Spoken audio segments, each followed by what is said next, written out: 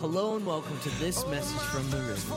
We hope that this message from Pastor Billy Pate inspires and challenges you towards a greater relationship with Jesus Christ. Now let's join Pastor Billy Pate for another exciting message. You say, come to the river, oh, lay yourself down. I really appreciate Billy and April, you guys having us come. And what a great church building. You guys have got the most wonderful building to worship in. I'm telling you, this is really, really wonderful. We travel a lot, and we've been in a lot of different churches, and you are blessed to have the pastors, number one, that you have. If you don't let them go unnoticed, okay? Yeah, you can pay me later. So I'm just kidding. Before I go any further, I want to introduce some very special people to you this morning that I have with me. They don't always travel with me, but today, because it wasn't too far of a drive, I got them up early and brought them with me. But my wife here is the blonde on the edge of the seat here. Her name is Katina. This November, we will have been married 20 years. Yeah.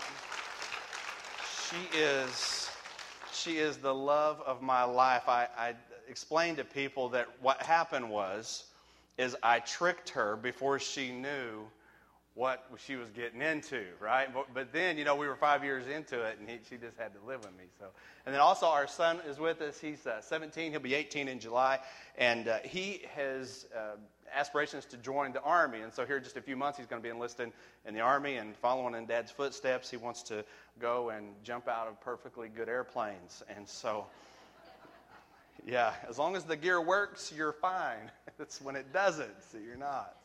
So I'm glad to have them with me this morning.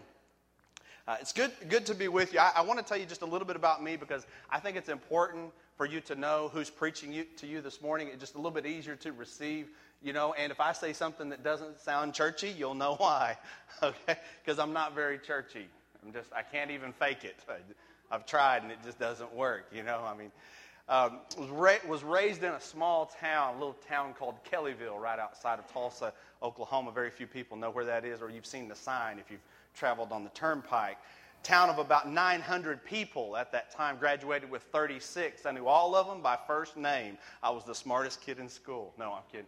I wasn't the smartest kid in school, but I did graduate with 36 people in a small town, and so I'm kind of a small town guy that God has done extraordinary things with. I was not raised in church, had exposure to it as I was growing up a little bit, but never did really make a solid commitment for Jesus until I got older, and I realized that the way that I was living was not pleasing to God. And my wife and I moved to Butte, Montana to take a job as a consultant in the communications industry.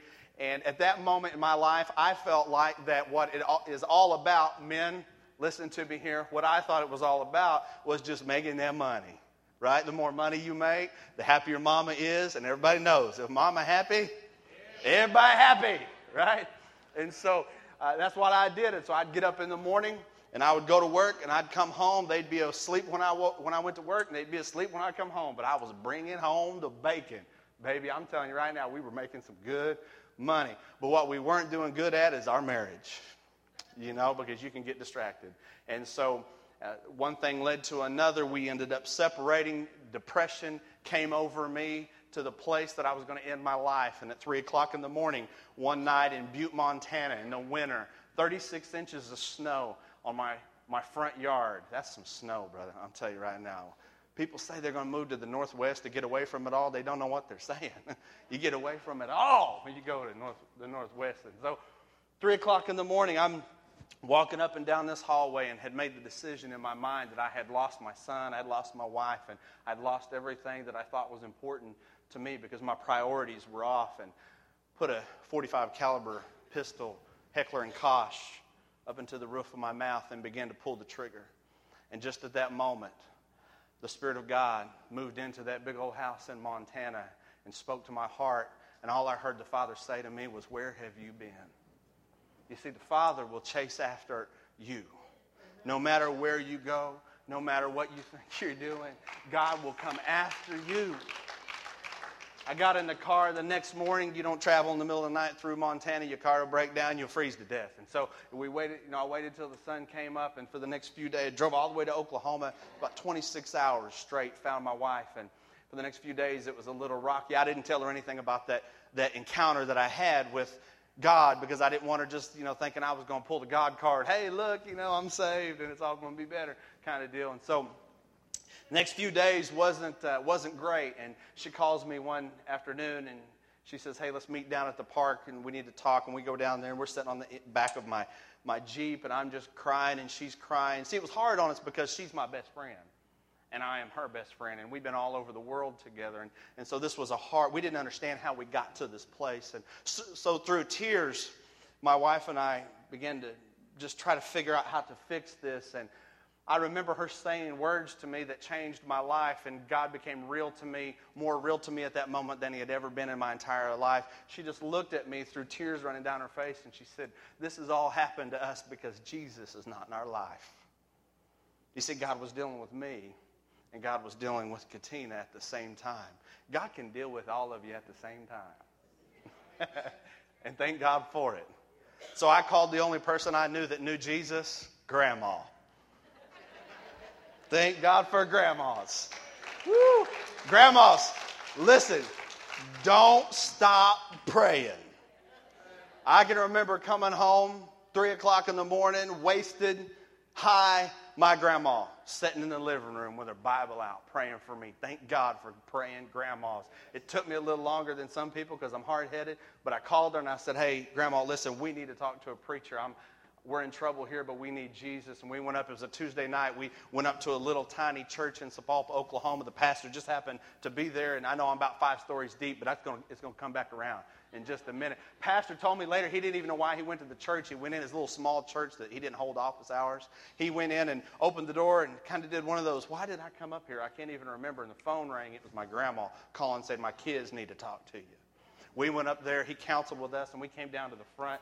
This little tiny church, no lights on, just the light from the nursery was casting into the sanctuary. And we knelt at an altar, me and that preacher and my wife, all three joined hands, and we gave our lives to Jesus that day, and we've served him every day since. Listen, I don't know where you're at today with Jesus, but I know where you can be. It doesn't matter how deep your sin has ever gone. His grace goes deeper. Every time. I'm telling you. So just, like they say in the Bible, Selah. You know what that means? Why don't you? Think about that. Just think about that. So my wife and I have had the opportunity to be youth pastors. We lived in Rwanda before 3 years. And then God called us home to pastor a church for 4. We have just finished an assignment in the kingdom, pastoring a great church in Oklahoma City called High Point Church. And now God is calling us to go back to the mission field to work in evangelism. We have founded an organization called Advocates for Africa. We work in 3 primary areas. We work in evangelism, compassion, and education. Here's what that looks like. Evangelism. In Rwanda, there's 30 districts. So we identify people that have the evangelistic call on their life. We train them up, and we give them transportation. How many of you know if you're an evangelist, that's kind of hard to walk and evangelize? You can do it, but it ain't no fun. So we train them up and we give them transportation. The compassion side, there's 2 major refugee camps in Rwanda. We go into those refugee camps. We provide containers full of food, containers full of clothing, and any other thing that they need inside of that refugee camp. The last arm of our ministry is education. We desire to go out into remote villages where you've got generations of people who have no education, who are illiterate. Mom, dad, grandma, grandpa, the kids, everybody, nobody can read. And so we go in and we build schools. The Rwandan government supplies the teachers. And here's what we do, because they let us, because Rwanda's a little different. We're going to build these schools on the church property. Surprise! So when they come to school, they're also going to get a godly education. See, our ministry revolves around 3 things. It's the heart of God. What is the heart of God? If God could give you only one thing and one thing only, what would he have given you? Salvation. That's the evangelistic arm. It's the heart of God. But then what about the hand of God? We need to provide the hand of God, the compassionate hand of God to people, but we also need to give the Word of God to people. People need to be able to be trained up and be literate and to be able to pick up their Bible and read it for themselves. And so we desire to work in evangelism, compassion, and education. Let's pray, and I'm going to preach some. Father, we love you, and we thank you, Lord, for what all you've done in our lives. It's unspeakable, Father, the grace and the mercy that you have extended toward us. Lord, I thank you that no matter how bad we've ever sinned against you, that your grace is deeper.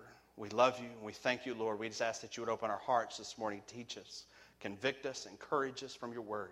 In Jesus' name, amen. In the 38th chapter of Jeremiah, we find the prophet Jeremiah in trouble. And he's in trouble because he had been running his mouth in town about the king and about what was going on.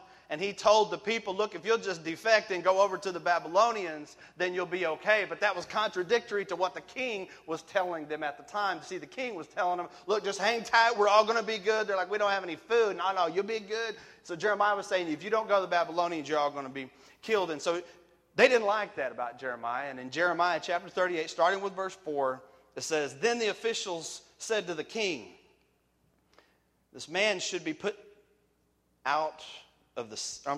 this man should be put to death. He is discouraging the soldiers who are left in this city as well as all the people by the things he is saying to them. This man is not seeking the good of the people, but their ruin. He is in your hands, King Zedekiah answered. The king can do nothing to oppose you. So they took Jeremiah, and they put him into the cistern of Melchijah, the king's son, which was in the courtyard of the guard. They lowered Jeremiah by ropes into the cistern. It had no water in it, only mud, and Jeremiah sank down into the mud. This cistern or this well, as I grew up in the country, as most of you maybe had, I was raised knowing that if you find an old well, you don't get near it. You fall down in there, and nobody will know that you're down in there. It's a dark place. It's a cold place. This cistern was a place where they had put Jeremiah so that he could just die quietly, where they could forget about him, where they could just ignore him, a place where Jeremiah could just go away. Now, I don't know how you would feel, but I would imagine that Jeremiah was down in the bottom of that pit, sunk down to maybe his knees or his waist in mud. We don't know how far, but the Bible tells us that it was only mud down in there. And I would imagine that he started to get a little discouraged. Well, this is great, God. Fantastic. You give me the word, I go preach it, I'm in the bottom of a well. And I got to thinking about that, and I got to thinking about my own pit experiences. The times when I have felt like that I was in a cistern or I was in a well. I don't know how many people here would say that you have ever been in a place where you felt like everybody had forgotten you.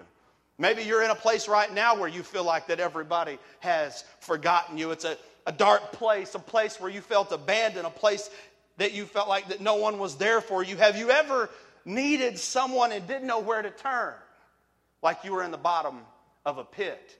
All of us in this room understand what that's like, because before Jesus, you were in a pit. You didn't even know how dark it was until God began to shine light in your heart and you found out how dark your heart really was. And I came this morning to tell you that many people around the world are in that same kind of pit like you and I were in.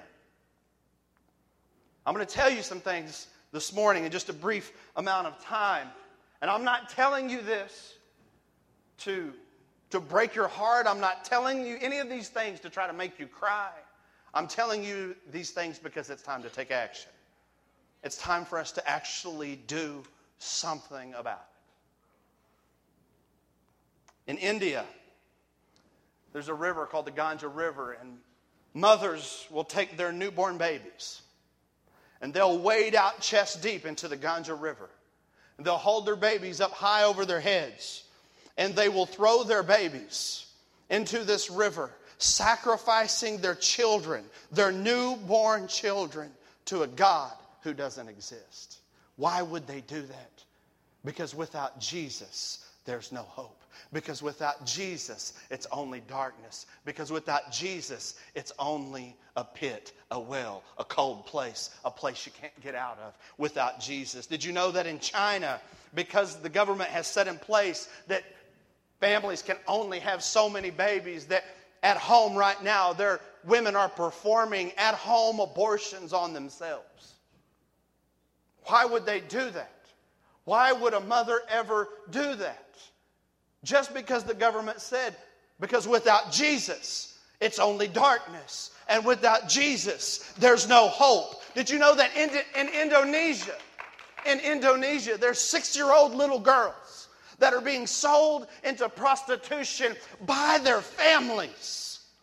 That their families are selling their own children into prostitution. Why? Why would they do that? Because without Jesus, there's no hope. There's only darkness. Did you know that in Africa, people are starving to death? There's disease that leaves millions orphaned or widowed every day. Why? Because without Jesus, there's no hope. There's only darkness. Are you understanding what I'm saying today? That we have got to take the light of the gospel and begin to send it around the world like we never have before. We've got to dislodge ourselves from our comfortable thinking. Come on, Jesus, somebody. Are you with me? People need Jesus around the world. They're in a pit. They're in the cistern. They're in a well. They're in places that they can't get out of. 1994, Rwanda was in that place. In 1994, there were 2 tribes of people, the Hutus and the Tutsi. And the Hutu began to move through the country, hopped up on weed and alcohol and armed with machetes. And people that convinced them that the Tutsi had been oppressing them. And so they began to move through the country trying to exterminate every Tutsi that they could find. Some of you remember this. Some of you don't. Some of you that you don't, you say, well, I don't remember when this happened. Let me just jog your memory. It was in 1994. What you and I were doing, we were watching the O.J. Simpson trial. That's exactly the same time that after 100 days, over 800,000 people had been murdered under the hands of a machete and angry mobs. And here's the sad thing.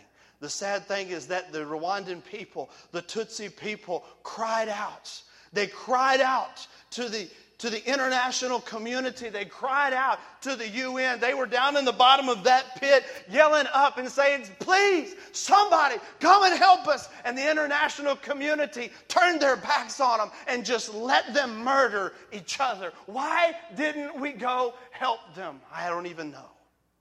Finally, relief came as another set of Rwandans that had been held up in the Congo jungle saw that their people were being oppressed, and they formed an army and began to move through Rwanda and save the country. That guy's the president of Rwanda today.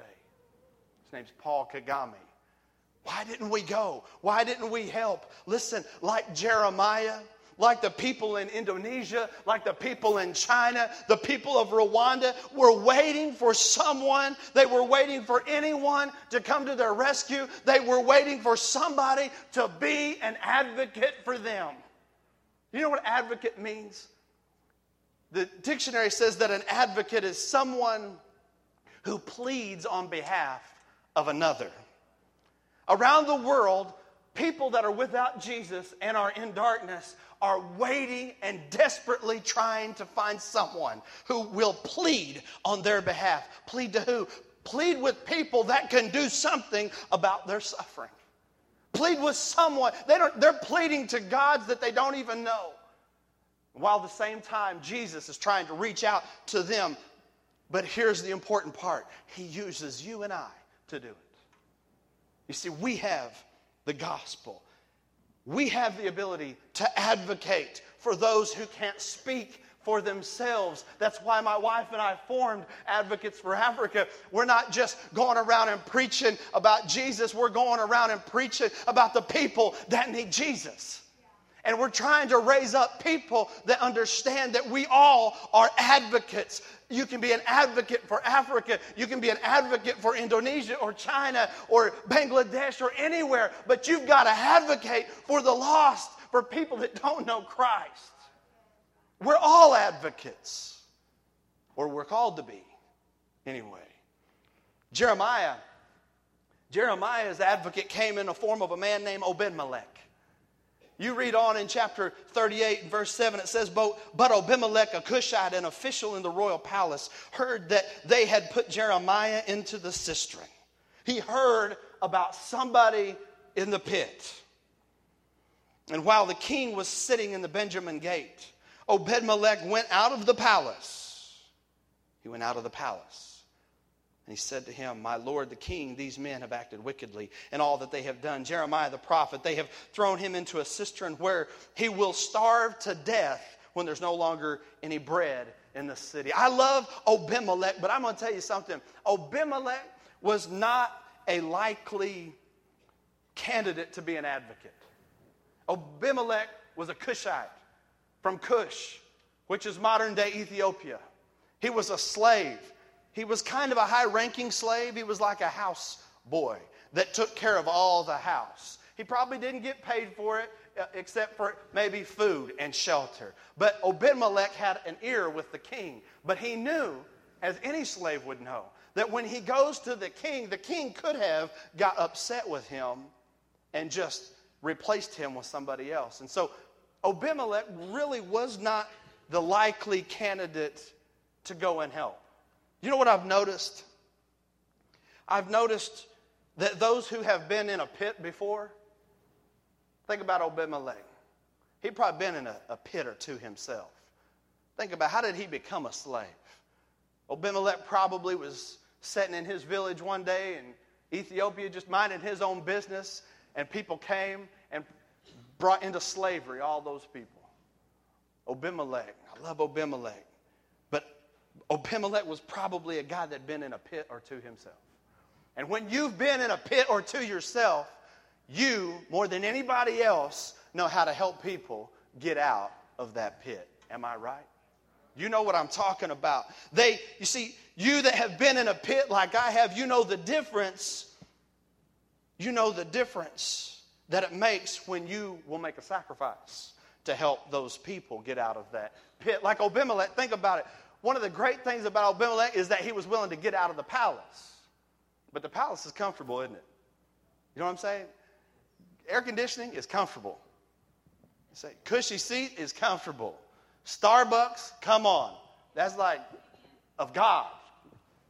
I love Starbucks. Coffee, right? I love comfort. Our flesh loves comfort. We like it to be nice in here. If it was 100 degrees in here, all of you would be fanning and looking at Pastor Billy like, really? Turn some air on up in here. We like our comfort. But what I think that it's time for us to be like Obed-Melech and get out of the palace. Just a little bit.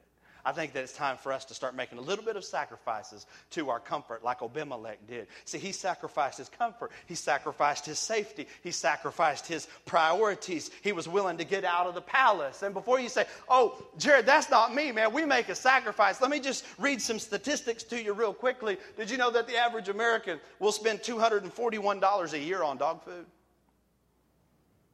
$40 a year on Halloween. The video game industry is $11.6 billion industry. $420 you and I will pay for cable television this year. $38 billion industry in the lottery. Teeth whitening, $600 million. $14 a month on Starbucks, but I know other people that probably spend way more than that.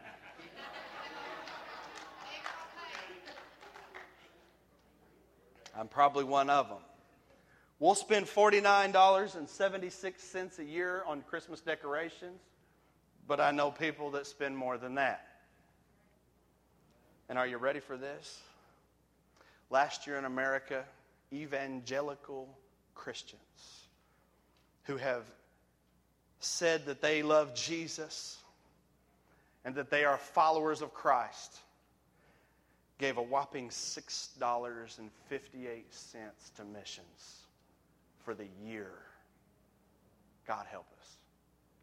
God help us to get out of the palace. God help us to see that our sacrifices that we make, may not really even be sacrifices.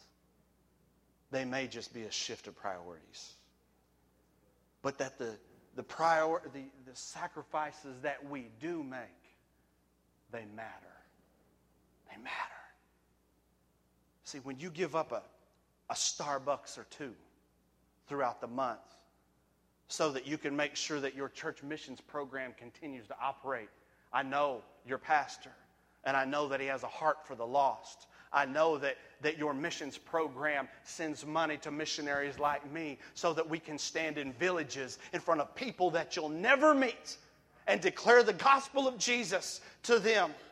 They'll give their lives to Jesus, and you'll be standing in heaven one day, like Revelation tells us, and there'll be a multitude upon a multitude of people that will be worshiping and singing praises to the Lamb of God who was sacrificed for you and I. And you'll look over, and there'll be a Rwandan Hutu or Rwandan Tutsi sitting there with his arms raised up like this, and he'll look over, and you'll know each other, and he'll say, hey, thanks for sending that money and that white boy from Oklahoma to Rwanda because he preached and he told me about Jesus.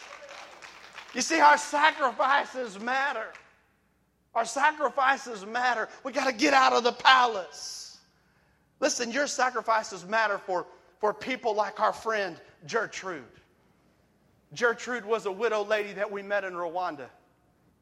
And she made her living by going around and making these baskets. You can see one of the baskets that she probably made out there on our table.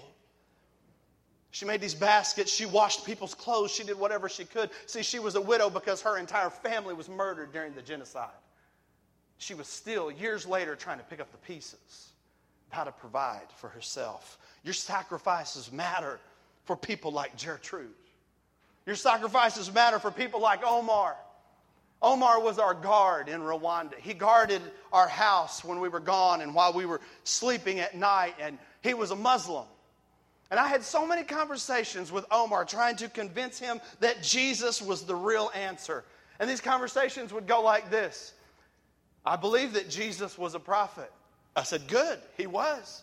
And I believe that Jesus was a good man. And I would say, good, he is. He said, but I don't believe that Jesus was the Son of God. And I said, why don't you believe that? And he would say, because Muhammad came after Jesus. And that was where the conversation would go every time. And so my wife and I, what we did, we just made a point to always just love on Omar. He was the most dedicated, hardest working guard we had in Rwanda. I mean, a good man. During the genocide, he was just a small boy. And he watched as his family was brutally butchered right in front of him. And to escape, he ran up into the jungles. And he ran all night long, and he came to a church. Maybe like this. He came to a church, probably not just like this, more like mud walls.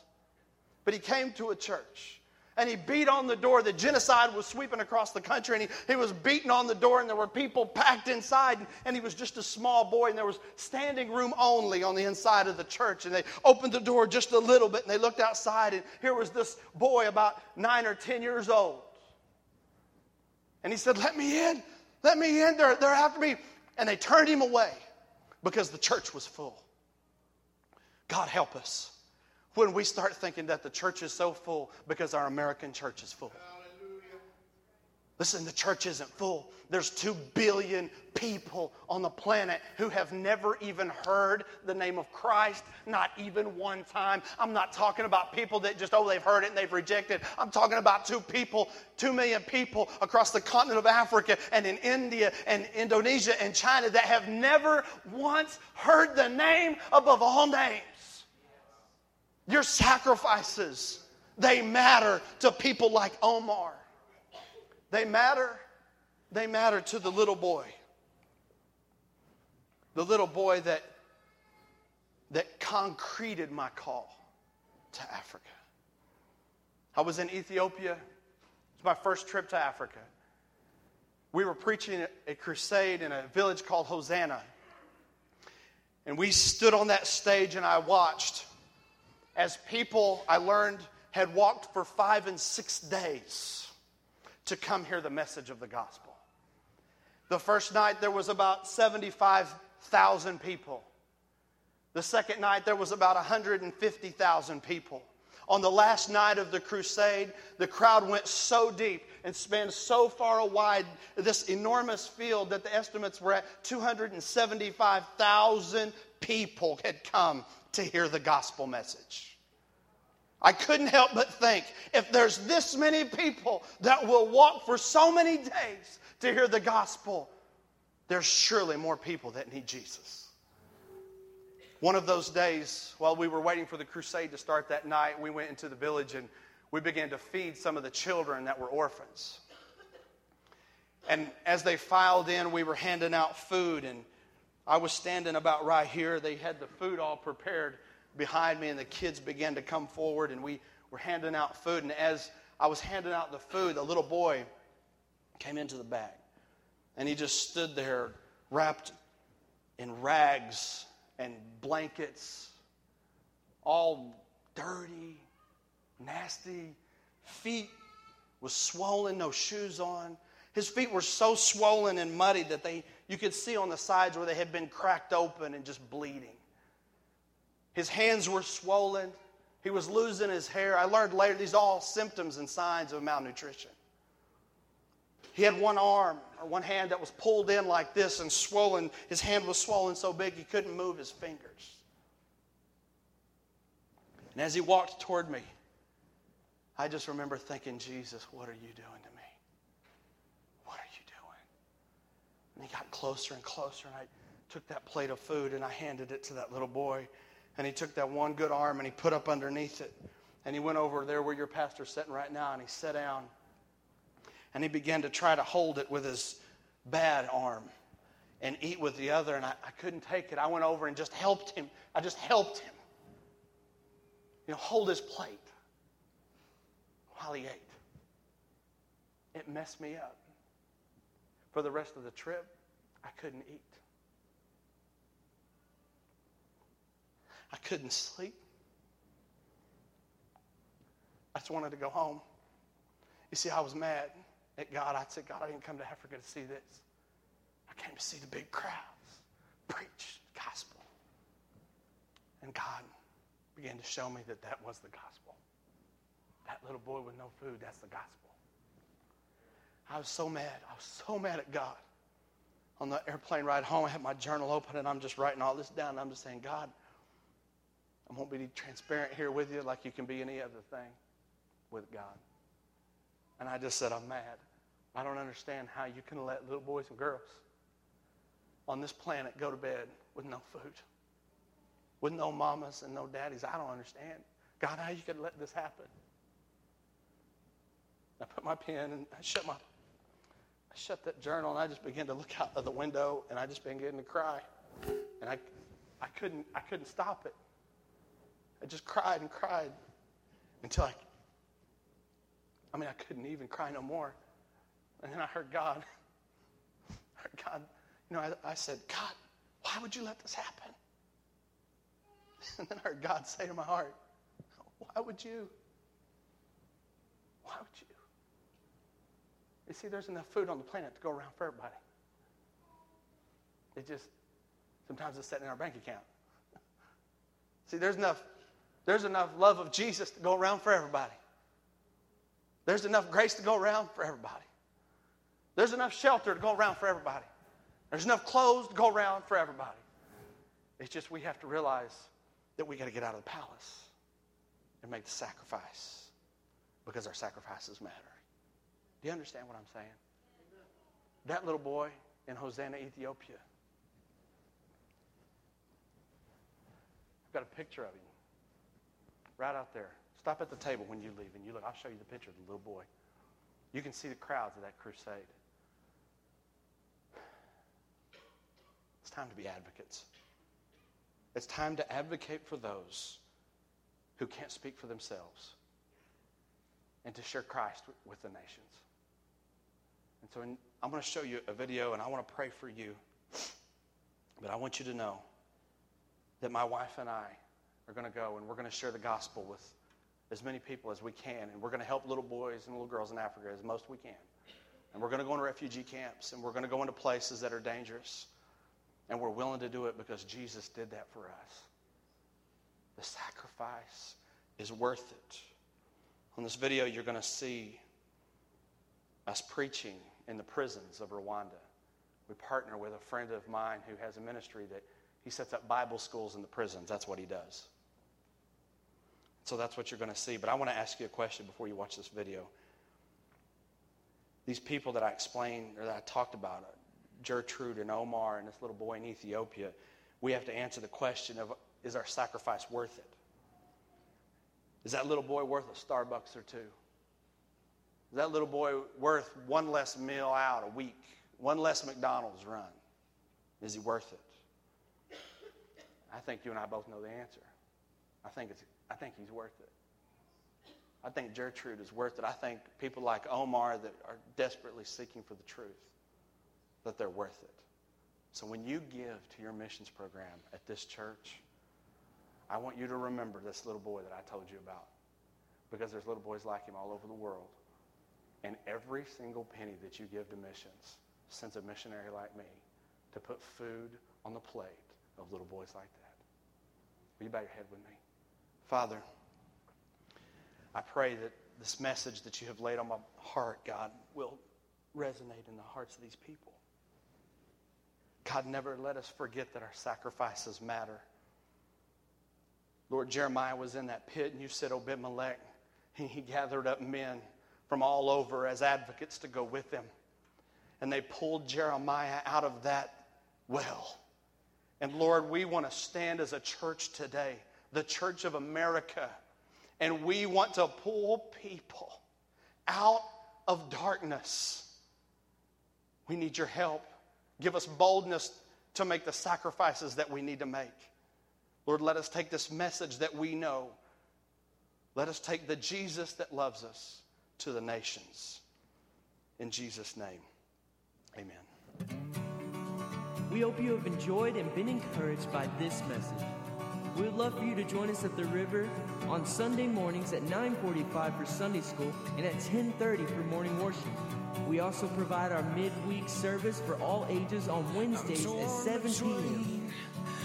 If you would like to support the various ministries at the river, please go to our giving tab. We would love for you to visit us at 1110 South Preston Street in Burke-Burnett, Texas. And as always, we encourage you to come experience life with us at the river. Till I found myself face down on your shore. You say, come to the